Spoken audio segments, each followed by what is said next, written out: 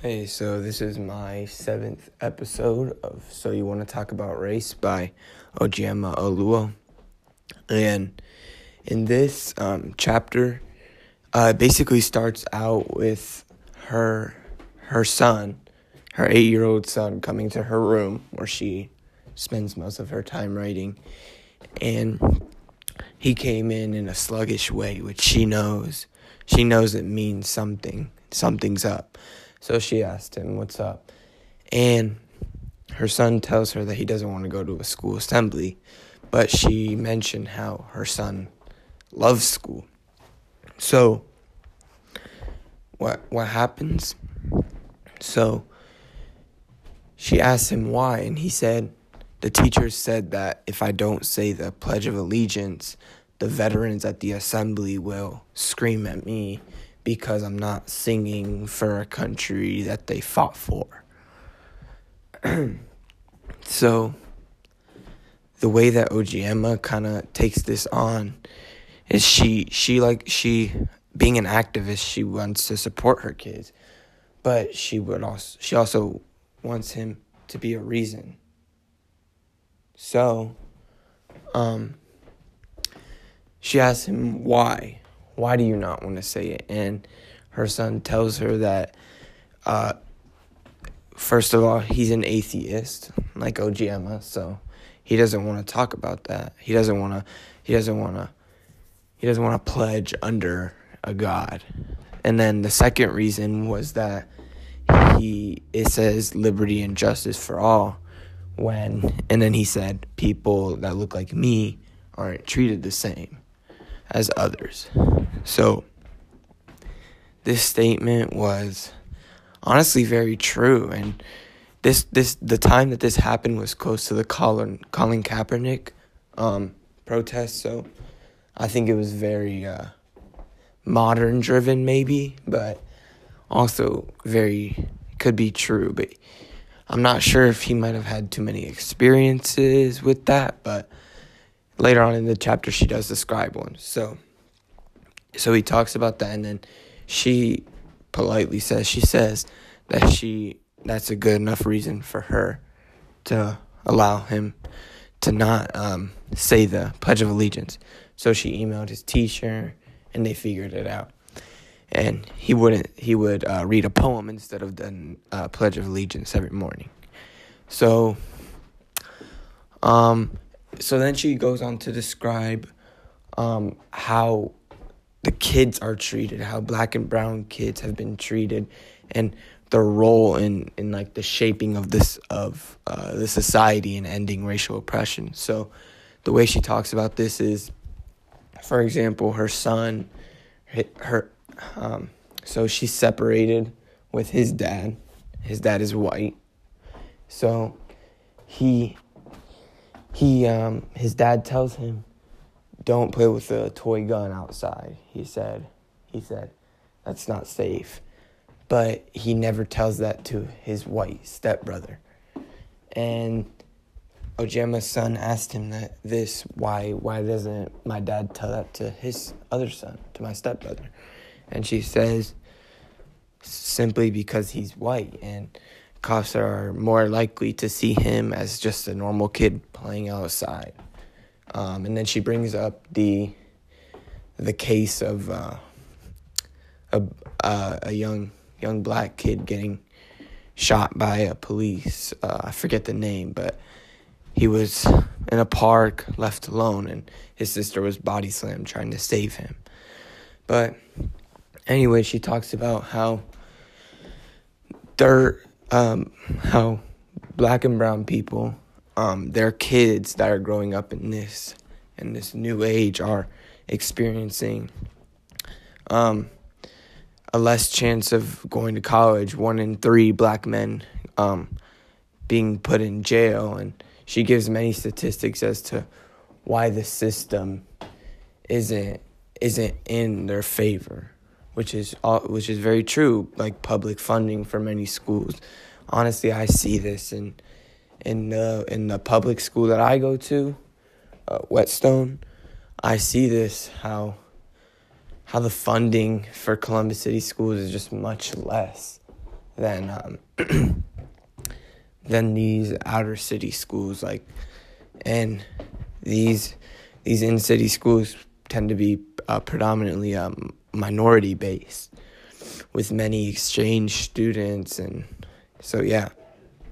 But anyways, that was basically the summary of the chapter. At the end, she basically says how she plans on providing a platform for the kids of this generation to build off of, to help fight any racial injustices in the future. So yeah, I'm gonna move on to chapter 14. So moving on to my final chapter, chapter 14. So Ochiyama, in this chapter, she talks about Asian Americans, and how they are also racially oppressed, and how we can't leave them out of the picture. So in this chapter, she starts out with saying that in her work, a lot of times she has failed to incorporate the Asian Americans and talk about them. And she recognizes that, which is good, because you have to recognize it and incorporate it in your work to make it something that people will end up valuing and listening to. So she talks about the model minority myth, which basically means, for example, think of somebody like Kanye West or something. A Black American that has made it out of poverty, maybe, and they're rich now, and they're sort of the model for that minority. So many Asian Americans have this model minority myth. For example, a lot of them are just rich professionals, and honestly, that is a stereotype. So she keeps on talking about this, and she says how when people talk about Asian Americans, they're talking about the East Asian Americans. For example, the Chinese, because statistics show that Asian Americans in general have a really low incarceration rate, high tendency to go to college, finish high school, get an education, and become a professional. But the statistic is mainly filled by Asian Americans. Not Asian Americans, by Eastern Asians, which includes the Chinese. By doing this, though, you're leaving out Central and Western, Northern, and Southern Asians. For example, Cambodians, people from Guam, Bangladesh, Nepal, all that. All these other minority groups in the Asian community, she brings up statistics and shows that they are discriminated against, and that they are not benefited in our social justice system. She talks about how they grow up poor, and they don't get all the benefits that many of the Eastern Asians do. And by talking about Asians in general, but mainly talking about Eastern Asians, you're leaving that group out, and you're creating sort of like a disadvantage for them. Because the reason that many of these Asians are left out of the conversation of racial oppression is because many Eastern Asians don't have that problem. They're not racially oppressed. They're not discriminated against. They have equal opportunity. But all of the other Asian groups prove to be different. They have a higher chance of being in poverty. Less education. They check all the boxes for somebody that would be racially oppressed against. And by creating that system, you're almost not giving them the help they need, because you're assuming, again, making these assumptions that they are well off, that they're fine. You're putting them with the group of Eastern Asians that proved to be successful, which is bad because then she explained how they might not get help in school. They're less likely to get scholarships, different things that will end up oppressing the non-Eastern Asian groups. And she said by doing that, you're almost focusing on black and brown people, and then the non-Eastern Asians are completely left out. And many Asian influencers have voiced this, but again, it's something that hasn't been necessarily like publicized and majorly talked about yet, even today. So I think going forward and I talk about racial oppression, we need to include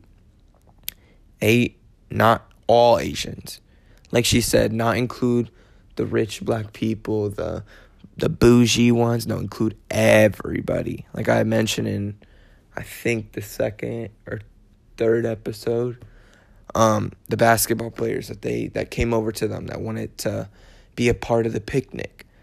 You have to include those people too, because they're a part of your group, of your minority. So to fight racial oppression, you need to include everybody. And by doing this, you can end a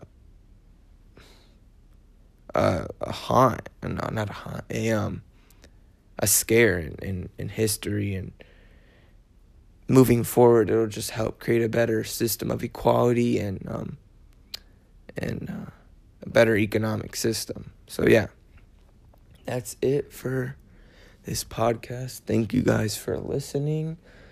Thank you, Ms. Beatty, and that's it. This book was amazing, and I definitely recommend it for anybody